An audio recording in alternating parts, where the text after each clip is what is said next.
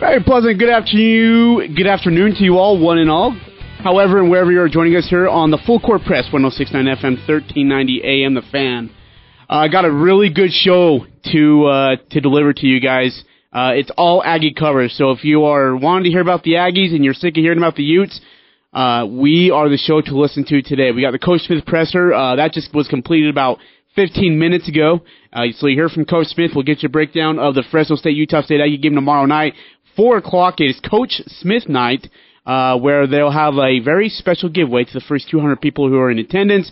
But joining me now, without further ado, I want to get this kicked off immediately because this guy is extremely busy, and it's so kind of him to join me here, despite his crazy schedule. Richie Schueler of ESPN, he was the analyst for the San Jose State-Utah State game a couple nights ago in that 71-59 scrappy win for the Aggies from a team of San Jose State who came out tougher than expected. And that's where I want to start, Richie. How are we, my man?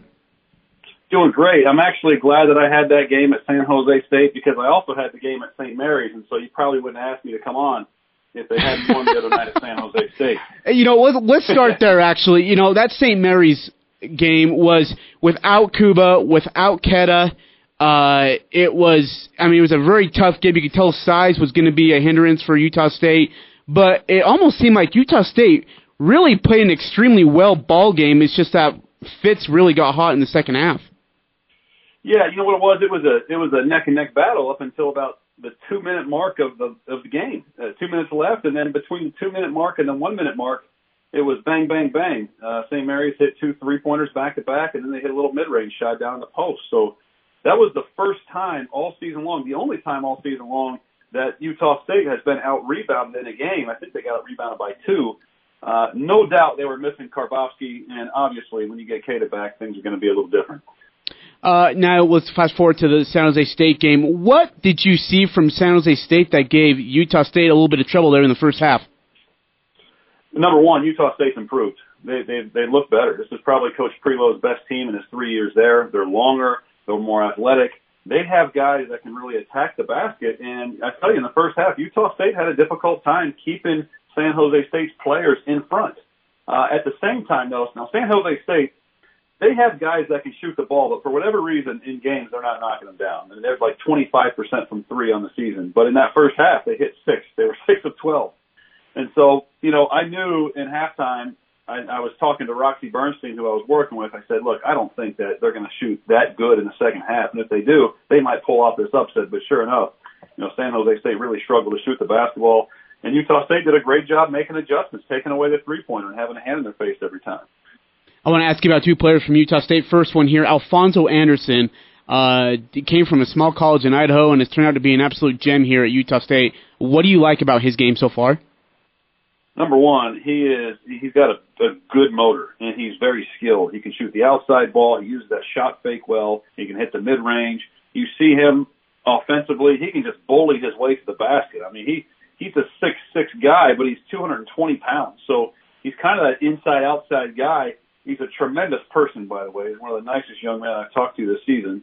But, you know, I think he got a lot of confidence down there in the Jamaican Classic. I'm sure you talked all about that. I mean, he was, 21.5 a game, I think, during that tournament, and 5-6 boards, and he was just a monster. So, I mean, Alfonso, he's a big pickup from Coach Smith and the Aggie program, no doubt. Justin Bean went from being a walk-on to a scholarship player, now leads the Mountain West in rebounding with just under 12, and is the only player in the conference averaging a double-double right now. He's the first Aggie to average a double-double in the season since Mike Santos in the 76-77 season. Is he a legit candidate if he can keep this up to be a Mountain West Conference Player of the Year? I think so. I think we even talked about that in the broadcast briefly against San Jose State. No doubt. I mean, he's got the numbers. I mean, nobody else is averaging a double-double, and then he's getting a block a game. He gets 2 or 3 assists a game. He's another guy that's kind of like Alfonso Anderson, who's an inside-out guy and very versatile, but he's extremely fundamentally sound. He's really worked hard on that jumper. You can tell, you know, he's not knocking down a lot of threes, but, I mean, he can hit the mid-range pretty easily. Talk about the Jamaican Classic. I think he was MVP of that class. He was. Yeah, he was terrific. But here's the thing about Justin B. He is all energy and all effort all the time. No question. It's amazing the motor that he has. And you talk to Coach Smith, I'm sure you've asked him about this. I mean, he is just astounded at the progress he's made in the year and a half he's had him. And he goes, it's nothing really we're doing. I mean, yeah, we're putting him in the right places and we teach him stuff and this and that, but it's just amazing how much he's come along as a basketball player, and he just has a knack to find the basketball. I mean, you can use Energizer Bunny, you can use whatever. It's just amazing wherever the ball is, it seems that Justin Bean is the one who's got at least a hand on it if he doesn't have possession of it, Are you surprised that Utah State dropped 10 spots in the AP poll for one loss by 8 points at St. Mary's without two key big men? Not really surprised. The voters, people who vote for those polls, I don't take a whole lot of stock into them. You know what I mean? Yeah. It's all, come on, let's think about it. Think about the preseason. Preseason number one got knocked off Michigan State. Shortly thereafter, Kentucky got knocked off. They were number one by my alma mater, I might add, Evansville, who went into the rough arena and knocked them out. And then Duke gets beat by Stephen F. Austin. So three number ones get knocked off in the same month, the month of November, not even a full month of college basketball. So, it's early. It's so early. And, now it's amazing now, by the way. I'm totally getting off topic, but you look at the 7 of the top 10 teams in the top 10 right now are either ACC or Big Ten teams.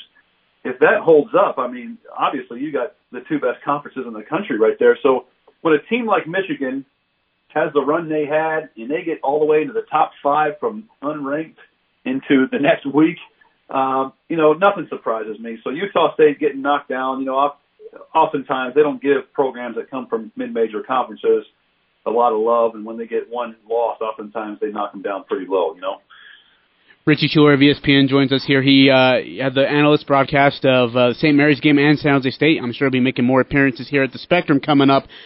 When you look at the Mountain West Conference, it's the top-tier teams have really shown themselves. One of those being San Diego State, still undefeated. In fact, Richie, when I look at the schedule, San Diego State could be 13-0 coming to the Spectrum on January 4th at 8 p.m. for a showdown with the Aggies. What do you see out of the Mountain West Conference so far? It's incredible. I think it's better. Now, you don't have Nevada being the way Nevada has been the last couple of years, but, Steve Alford's up there. He's a phenomenal coach. He's going to get them going. He doesn't have the talent that they had in the past, but he's a great coach, so you got to be careful of them night in and night out. But I went to San Diego State's practice about maybe 5-6 weeks ago. I live in L.A. They're in San Diego, not far away. And, who are they missing? They're missing Malik Pope, who I think did he get drafted, or at least he made an NBA roster or something like that. He's tinkering in the NBA right now, but honestly, they lost Malik Pope, but you look at the team, and they don't have any holes. I think they're better. I think they're a better team than they were a year ago with an NBA player on it. They got the guy, his name, Yanni Wetzel, the Vanderbilt transfer. Mm-hmm.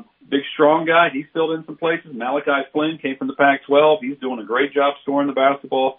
But they're a better shooting team this year. They're better in the inside. They're better defensively. That is a very sound program. And then you have New Mexico. New Mexico is a team that they had a lot of injuries last year, but they had a ton of talent, but they never really got it all together. Now they're healthy. They got most of their guys back. They've added some pieces. They're playing that crazy style where they're going to press you all game and try to score 120 points a game. So that's a little bit of a niche that you can only prepare for twice a year. So, the Mountain West has improved. I think it's getting better and better. I know, was it 2013? There was, 5 teams in the NCAA tournament. It's kind of dipped from there, but I think it's back on the rise up, to be quite honest with you. Neemias Queta, when he does come back, people are saying that he's still a top 10 draft pick when it is time for him to go. What's one thing you want to see him develop or get better at to be able to be NBA ready? A better jump shot. And I think the NBA scouts have told him that. So expect to see him looking to take some more outside shots. I know he can hit a little bit, but I think he needs to be a little more consistent with his mid-range shot. He's a 7-footer. He's 250, whatever he is. He's strong, he's long and athletic, and he can block shots and rebound. But there's a lot of those kind of guys in the NBA. So, when the post is being taken away because you got 2 7-footers double teaming you, what can you do to help that team? And they're going to want to see a jump shot. Pretty much that's really what it comes down to with a lot of big men. Unless you're Shaquille O'Neal and you're so dominant, you got to have a little bit more of a consistent jump shot. So I think that if he's developed that a little bit better, and he's getting off the ground a little bit higher on his jumper, the possibilities for him are endless. He's an outstanding talent. Sam Merrill at St. Mary's went 9 of 19 from the field for 23 points, and then at San Jose State was 5 of 14 from the field for 14 points. You see teams kind of target him defensively. Am I wrong in saying that? What have you seen defensively? What have they done to Sam Merrill now? Well, I'm going to be honest with you. I'm going to take some blame for him struggling to shoot the ball at San Jose State. I hadn't eaten dinner, and before the game, about half hour before, I was eating a chili dog at the scores table. And he was doing his stretches, and as he came up towards the table to do his stretches, Sam looked me in the eye, and I swear to you, I'm telling you the truth, he said, "Hey, man, can I have a bite of your hot dog?" And I didn't give him a bite of my hot dog, and so I think maybe that affected his shooting ability that night, to be quite honest with you. He wanted a bite of my chili dog. I said, "Sam, man, you don't want a chili before the game." So give the man what he wants. Richie, this is on you. I mean, there was a bunch of beans and chili and everything. I was like, dude, this is not a good look. You know, you don't want this before the game. So, but I'm going to take some blame. So I apologize to Sam for that. You know, so true story, by the way. But honestly, he's the reigning player of the year, and honestly, right now, I think he's probably the front runner for player of the year right now. Again. Even with all the struggles. Even with the struggles, I mean, he still has good shooting percentages. You know, what is a shooting percentage, right? It's still in the mid-40s, right? Yeah. I mean, from three, that's outstanding. That's terrific. He's shooting 17 a game. He's getting a few rebounds, or scoring 17 a game. He's getting a few boards, and he's getting assists. But usually you give that award to the best player and the best team. But guys are certainly going to key in on him. You know, if I'm the opposing coach, you know, we're making a big deal about Sam Merrill. Like, make his life difficult. When he has the basketball, make sure he sees not just the guy in front of him guarding him, but a couple other players that are in the way to stop him from trying to drive. Make him pass the ball and make somebody else make a play. So, but even with, like, Derek Alston, what's he, like 21, 22 a game at Boise State? Mm-hmm. I mean, they're just a game over 500.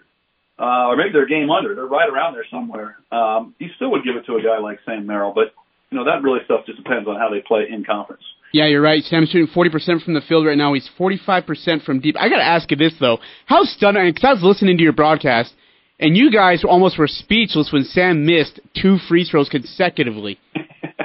I know. What was up with that? I got to go back to the fact that I didn't give him a bite of my chili dog. Yeah, this is all on.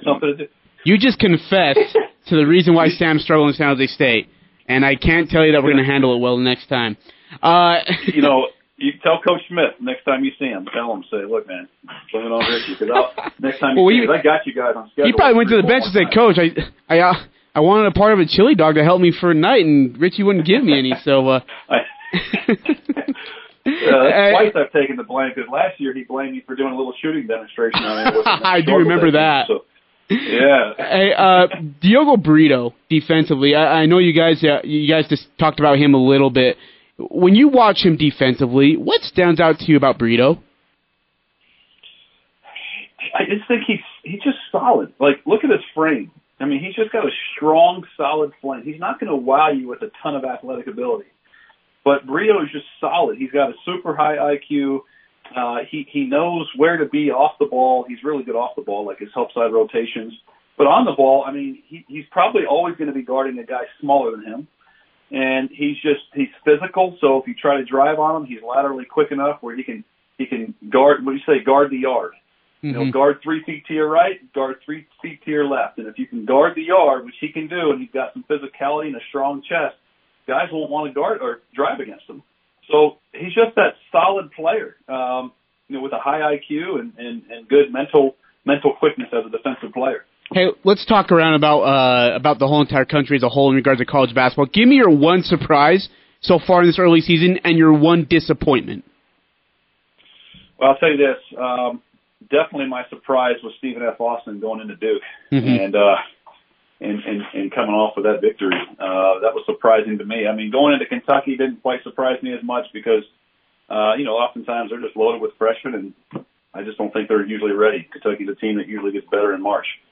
My biggest disappointment, to be quite honest with you, I think it's North Carolina. I had high hopes for North Carolina. I lived there for a long time, so I follow them. Sorry, I'm referencing 2 teams from North Carolina, 8 miles away from each other, but North Carolina had that loss in their own building by quite a bit, and they've lost 2 of their last 3, I think, or something like that. Mm-hmm. Whatever it is, I'm not sure. But I'm just a little bit surprised that North Carolina hasn't come out a little bit better and put some teams away a little bit stronger. You have UNC and Virginia, speaking of which, by the way, both who came off of losses. UNC got dominated by Ohio State, and Virginia got blown out by Purdue. Those two teams face each other. What do you see in that matchup that stands out to you? Who needs to step up for either team, for either Virginia or North Carolina, to come out with a win?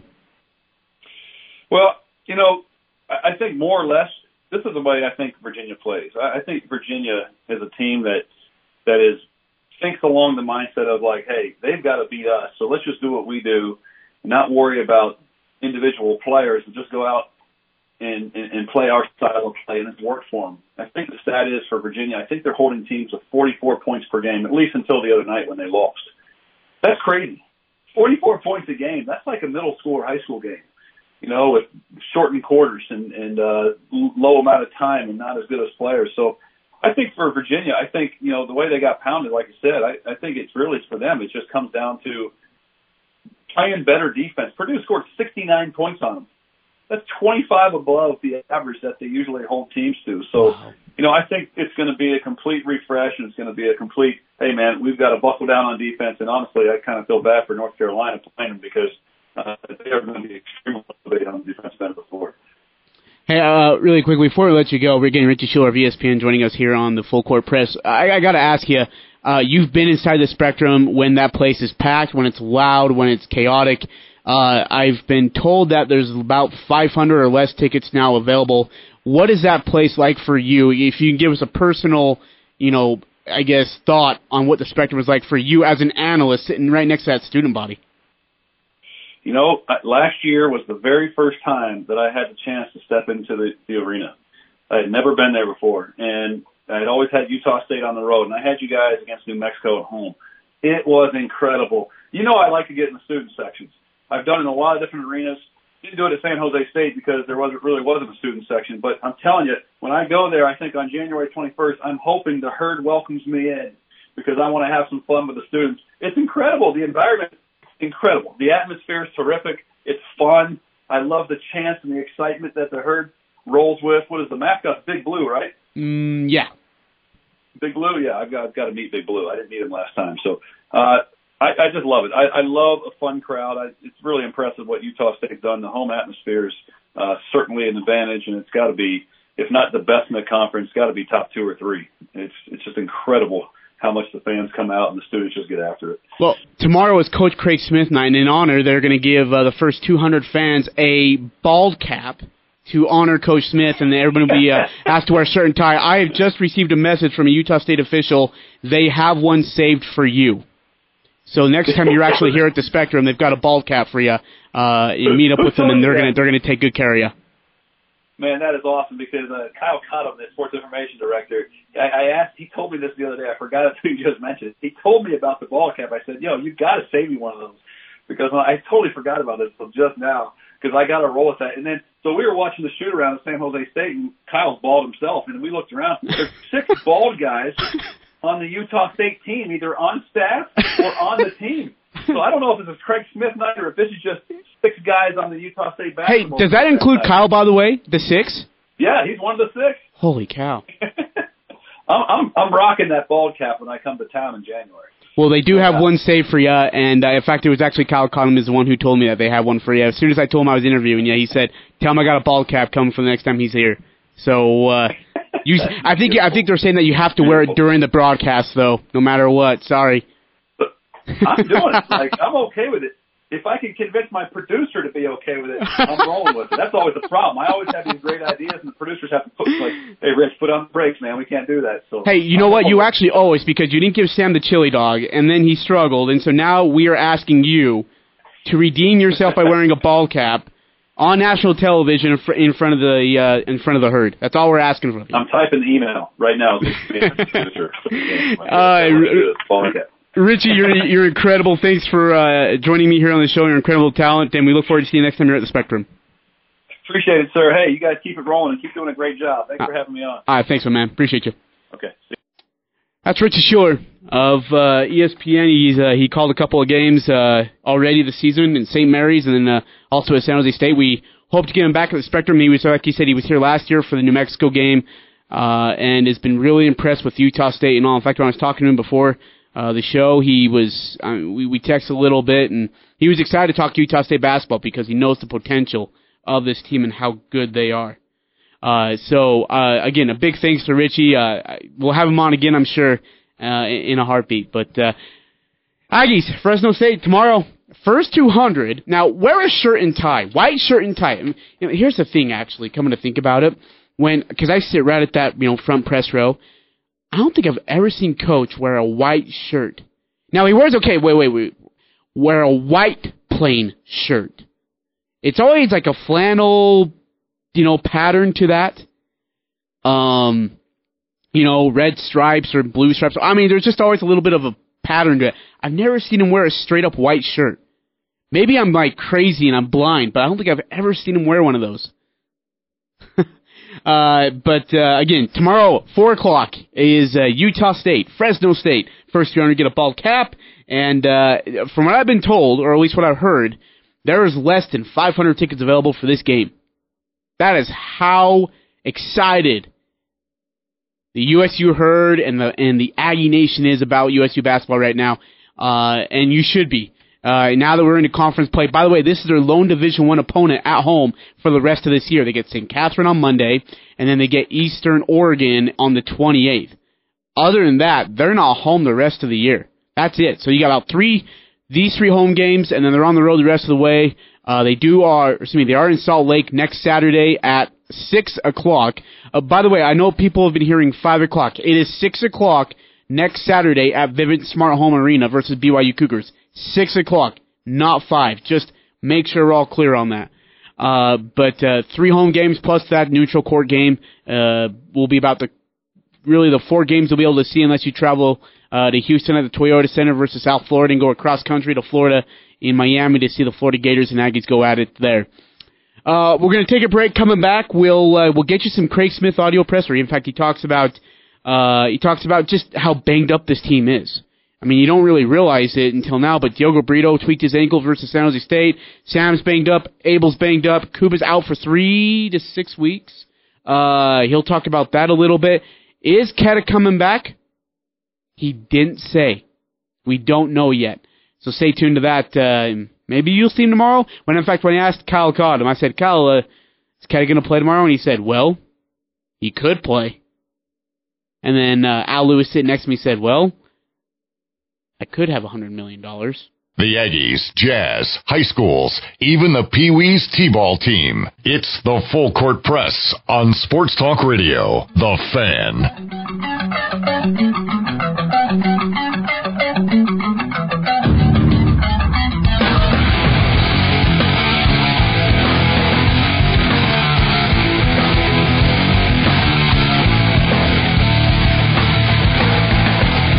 Ajay Salvesen here, 4:27 your time here on the Full Court Press. It's Friday, December 6th. Hey, big championship game tonight. Oregon, Utah. And Levi Stadium in San Francisco should be a dandy tonight. Utah wins. You gotta like their chances of them getting to the playoff. They're gonna have to sit tight and wait to see what happens with Oklahoma and Baylor. And, of course, with LSU and Georgia. But, Utes. Look, you know what? Here's the thing, guys. We have to remember, Aggie fans, that when it comes to this whole scenario of a team trying to get into the college football playoff, why not root for them? I know you can't stand the fans, right? Like you have that one Ute fan or on social media or in person, family member, friend, relative, whatever, that you just can't stand, that you don't like. But that doesn't matter right now. That this team with Kyle Whittingham at the head coach position, you have to like Utah. You want Utah to be in that playoff. Why not? Right? You say you're sick of Bama, you're sick of LSU, you're sick of Georgia, you're sick of Clemson, you're sick of the same teams being in there all the time. Well, guess what? We have a chance to mix it up now with Utah being a part of it. Why wouldn't you want that? Why not? So tonight, I tell you, in more urge than anything, that we're all Utah Ute fans just for the sake to see Utah in the football playoff. I think it'd be great. And you give Whittingham 2 weeks to prepare for a game, It's not going to be a cakewalk for the opponent. That's for dang sure. It's not going to be a cakewalk. Boise State, Hawaii, by the way, 2 p.m. tomorrow on ESPN in the Mountain West Conference Championship game. If Boise wins, if Memphis loses, does Boise jump to that Cotton Bowl spot? Or does Cincinnati leap them? Sunday's going to be really intriguing. Sunday's going to be a nerve-wracking day for a few teams, I'll tell you that. No doubt. Utah State Aggies, Fresno State tomorrow, 4 p.m. But don't forget your KVNU will, on 6:10 a.m., will have your pregame. Jump onto that. Get a hold of it. And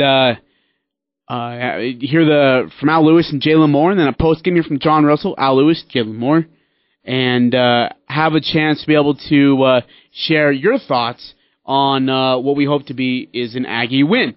All right, so here it is. Craig Smith and his presser getting ready for Fresno State.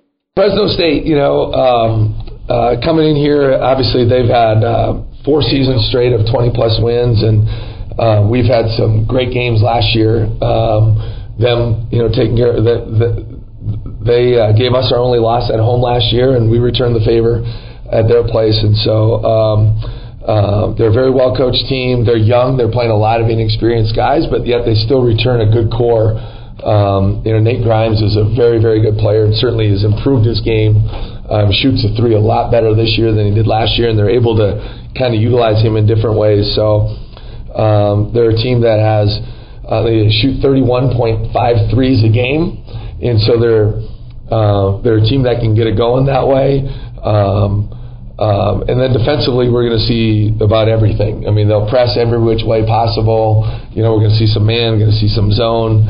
We're going to see a 2-2-1 press, a 1-2-1-1 press, a full court run and jump, some full court pickup. So, got to be prepared for everything, and it's league play, and we need to be ready to compete.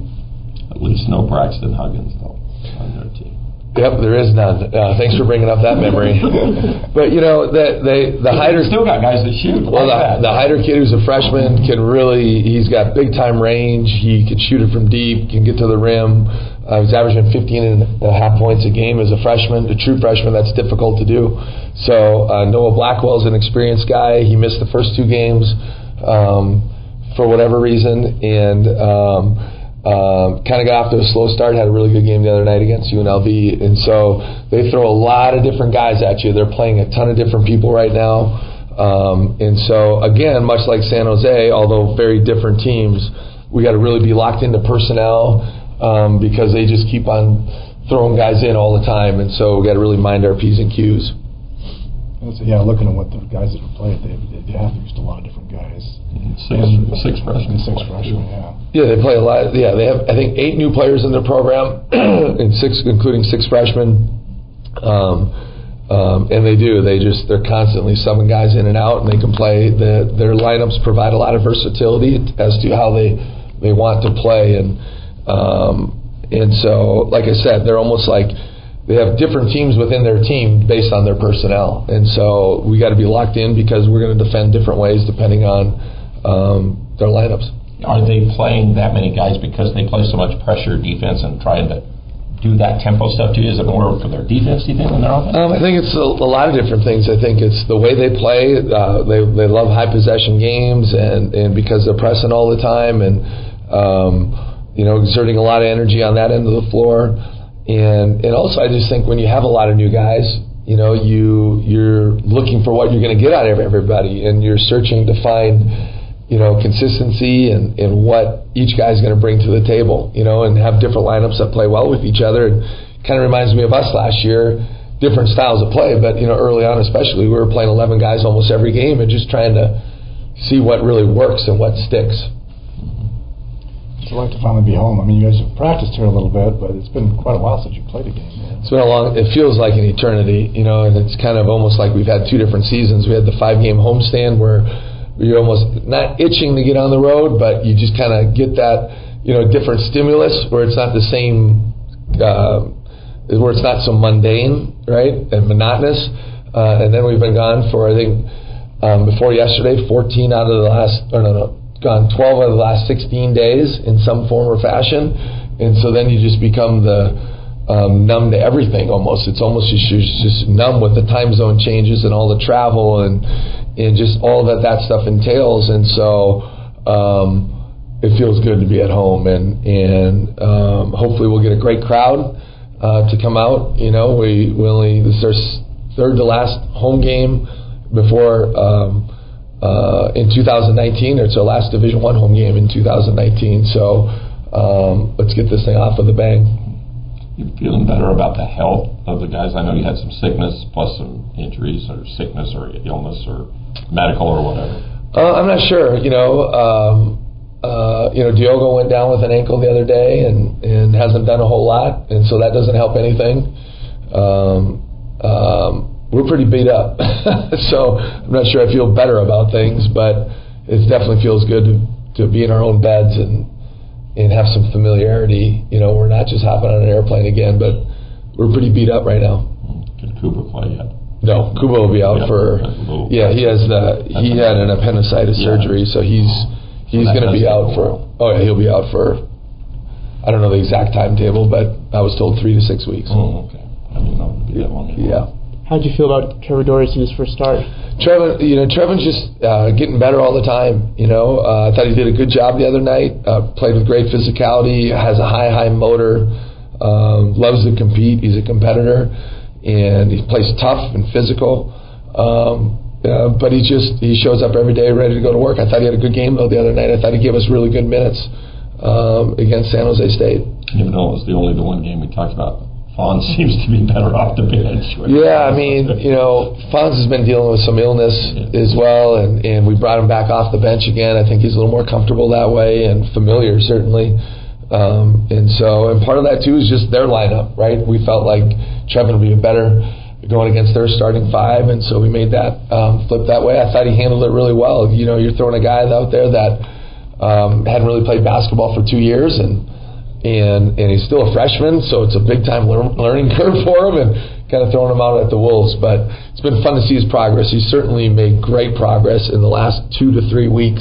He's doing things that he wasn't doing 3 weeks ago, and so he continues to climb, and that's what you expect out of freshmen.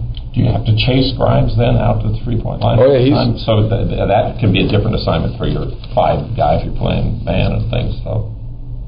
Yeah, Grimes he's 10 for 26 on the year from the three, shooting almost 38.5%, and you can tell, you could see him making progress last year with it, and certainly he has this year. And they have more guys where they can play kind of, the other one is the Orlando Robinson, who's a true freshman as well, and he's a good player, and he can score inside, he can score outside as well.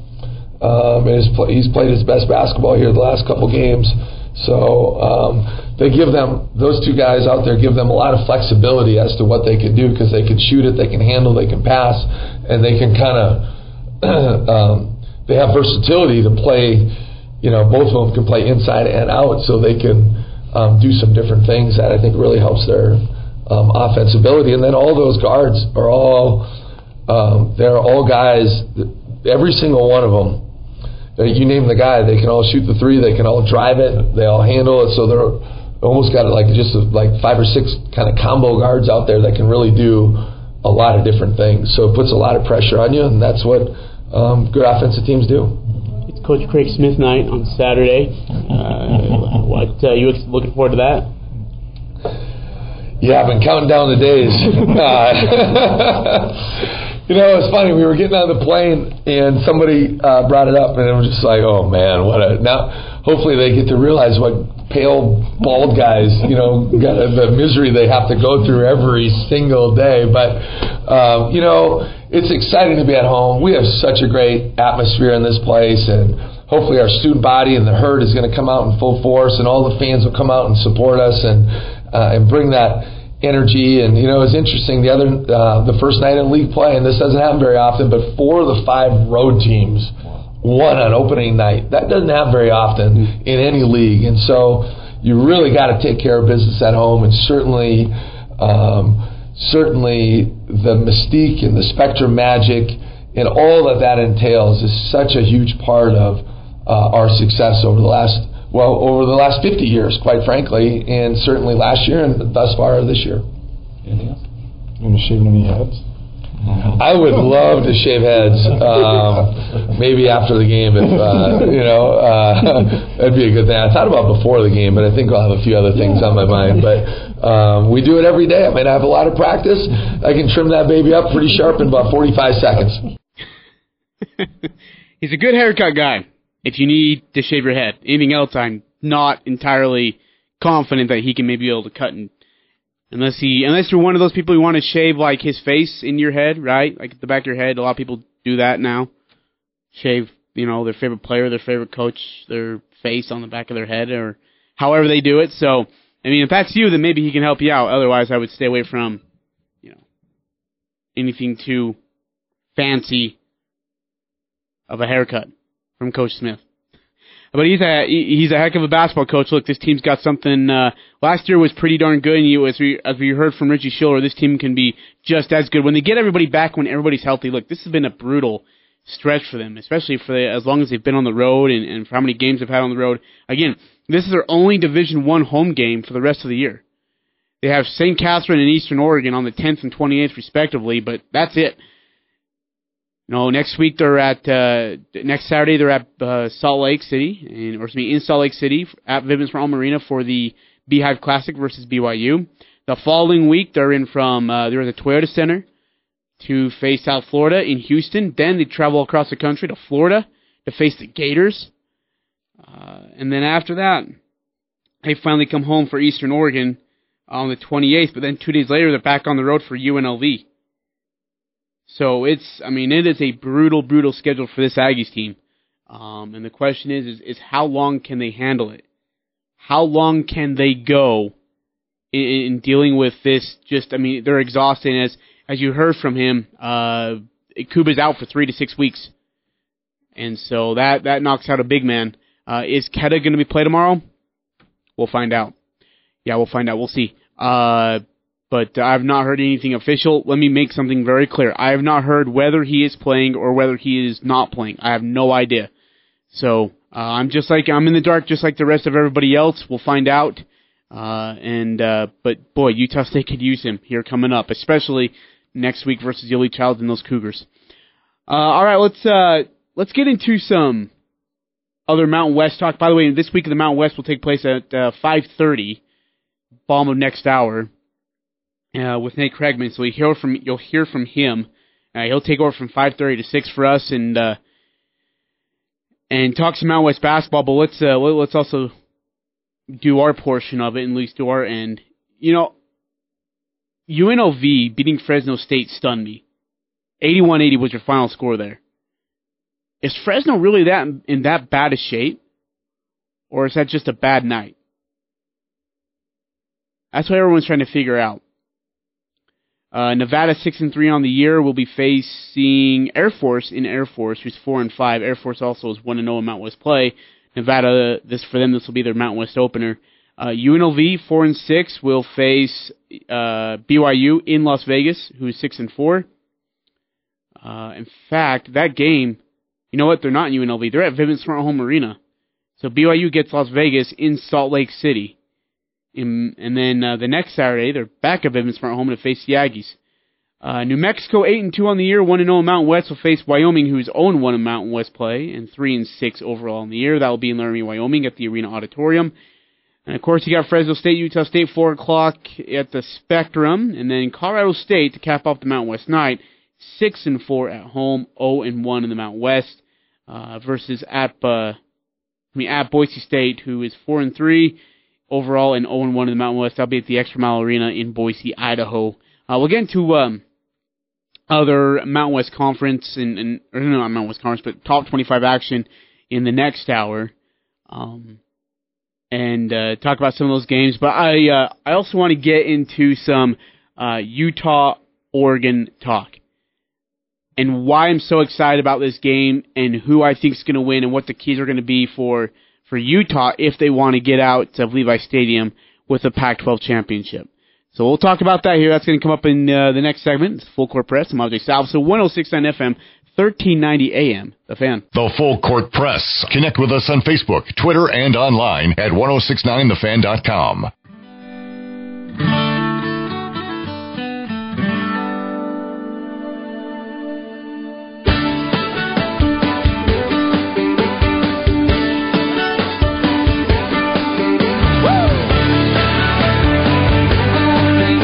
Osby South here on the Full Court Press. We're about to wrap up the first hour. Boy, it came and gone quickly, didn't it? Richie Schueler, thank you so much to him for joining me here on the Full Court Press. ESPN analyst for college basketball, does an incredible job. Really fun to talk to. He's great. We'll post that link here as soon as I possibly can, and get it out for you guys to be able to hear. All right, tonight. 6 o'clock, Levi Stadium, Utah, Oregon, Pac-12 championship on the line. If you're a Pac-12 person, I hate to tell you, I mean, outside of Oregon, you want Utah to win because you want Utah to be in that college football playoff. If you're anybody in the state of Utah, you want Utah to win. I know. I know. You're shaking your head. You're probably yelling at me. You're saying some words that you probably shouldn't be saying right now. But that's who you want. You want Utah to be in there. Why wouldn't you want a team from the state of Utah to be in the college football playoff as one of the 4 best teams in the country? Look, you might not like your Uncle Dean, your Grandpa Joe, your Aunt Margaret, all right? Mama Jean. Because they're Utah fans. And Ute fans can be absolutely, positively arrogant, annoying, and cocky. Got it. Totally understand. And if they're talking about basketball, they have no room to talk because they suck. They're really bad. But when it comes to this football team, they're really, really, really good. So good that they're being in complete serious consideration to be a part of the 4-team playoff to compete for a national championship. And why wouldn't we want that? Why wouldn't we want that? They're good enough to be there too. Whether you agree with it or not is totally your decision, but they're good enough to be there. And, and people say, well, they could get blown out. Well, guess what? Everyone thought they'd get beat by Pittsburgh in the Fiesta Bowl in 05 or 4. Well, 35-17 later, Utah was winners of the Fiesta Bowl. So then here comes the 2008 Sugar Bowl versus Alabama, who had just lost the SEC championship to Florida. And in fact, I was telling somebody a story of this today. If you listen closely to that coin toss, after the coin toss is done, they shake hands, a linebacker tells a Utah Ute, we're going to kill you tonight. That's what he says. I'm quoting, by the way, please, and I'm exactly quoting. He says, we're going to kill you tonight. End quote. It was 21-0. Utah. Before anybody could even have a seat and start chewing on their popcorn and nachos. It was 21-0. Final score, 31-17. The game was really never even in a threat. This team, this Utah team, now could be better than 08 squad. Could be. I don't know if they're better than the 04 team. That 04 team was incredible, coached by Urban Meyer. If we could ever have a past versus present, Utah Utes specifically here, I would love to see this team now versus the 04 squad of the Utes from 04, the Fiesta Bowl team. Who would win? Who would win between the 08 Sugar Bowl team and the 04 team, right? Alex Smith in 04 in that offense was just incredible, was stupid good. But what we're all forgetting to talk about is this Oregon Ducks team. Look, for the last week, for the last 6 days, all Oregon has heard is, well, if Utah wins, are they going to make the playoff or not? If Utah wins, maybe they get left in or left out. If they win, maybe they're in. Oregon has heard not a peep about, you know what? If Oregon wins, they're going to the Rose Bowl. No one's saying a word about them. Justin Herbert is going to come and ball out. He's a really extremely good quarterback. He's athletic. He's got a good arm. He's got good vision. I'm a huge fan of him. Over 3,000 yards passing right now.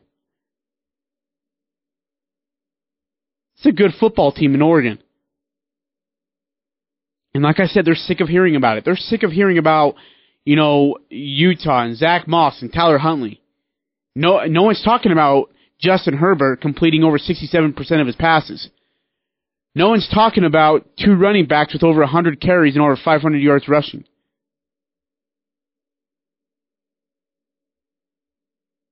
And the receiving core that's evenly split in regards to talent. No one's saying a word. This Oregon team's got a chip on their shoulder. They're going to lay it on the line tonight. It's a good football team. It's going to be a fun one tonight. My prediction for tonight, Oregon Ducks, Utah Utes. Utah 31, Oregon 28.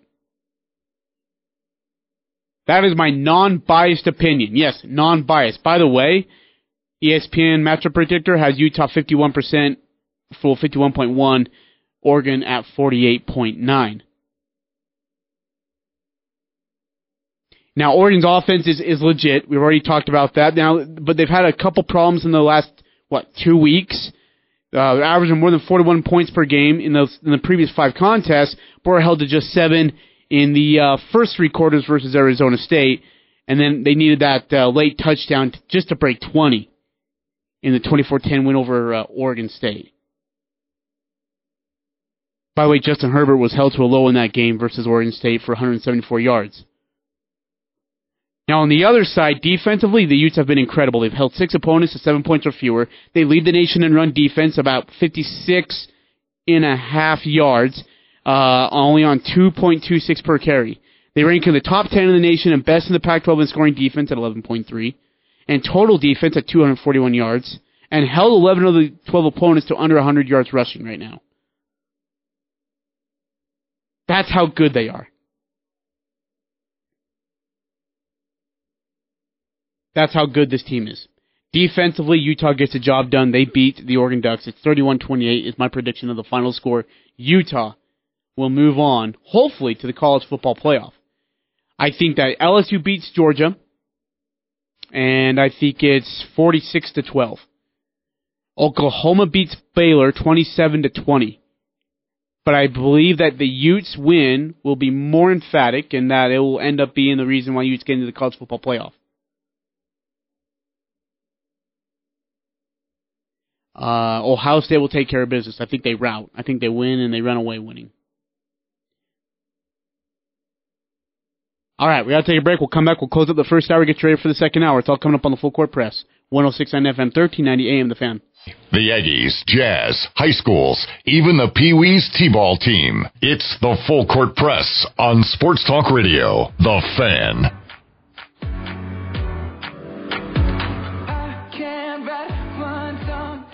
Ajay South here on the Full Court Press. We're just wrapping up the first hour. Big thanks to Richie Schueler for joining us in this hour. I'm going to go post the link here in just a little bit so you all can listen to it. You can find it on our podcast platform, Stitcher, iTunes, and Spotify. We can also stream us on 1069thefan.com.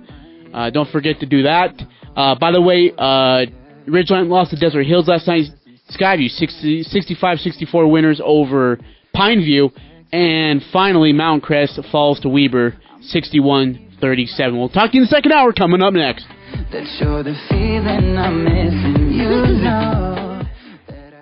I'm Dan Patrick, and this is Above the Noise. The College Football Playoff Committee could have an interesting choice to make this weekend. Let's assume Ohio State, LSU, and Clemson all win their conference title games.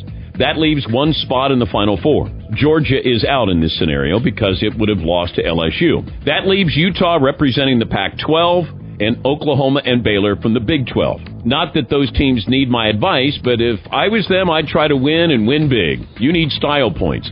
As big as possible. Even if Utah has the game in hand against Oregon, the Utes should keep piling it on. Keep in mind, remember when Ohio State beat Wisconsin 59-0 in the Big Ten title game? They jumped ahead of the Big 12 co-champs Baylor and TCU. All the teams that hope to get in need to make their last impression a strong one. That means there's no room for sportsmanship this weekend. No win is too big when a spot in the Final Four is at stake. I'm Dan Patrick, and this is Above the Noise.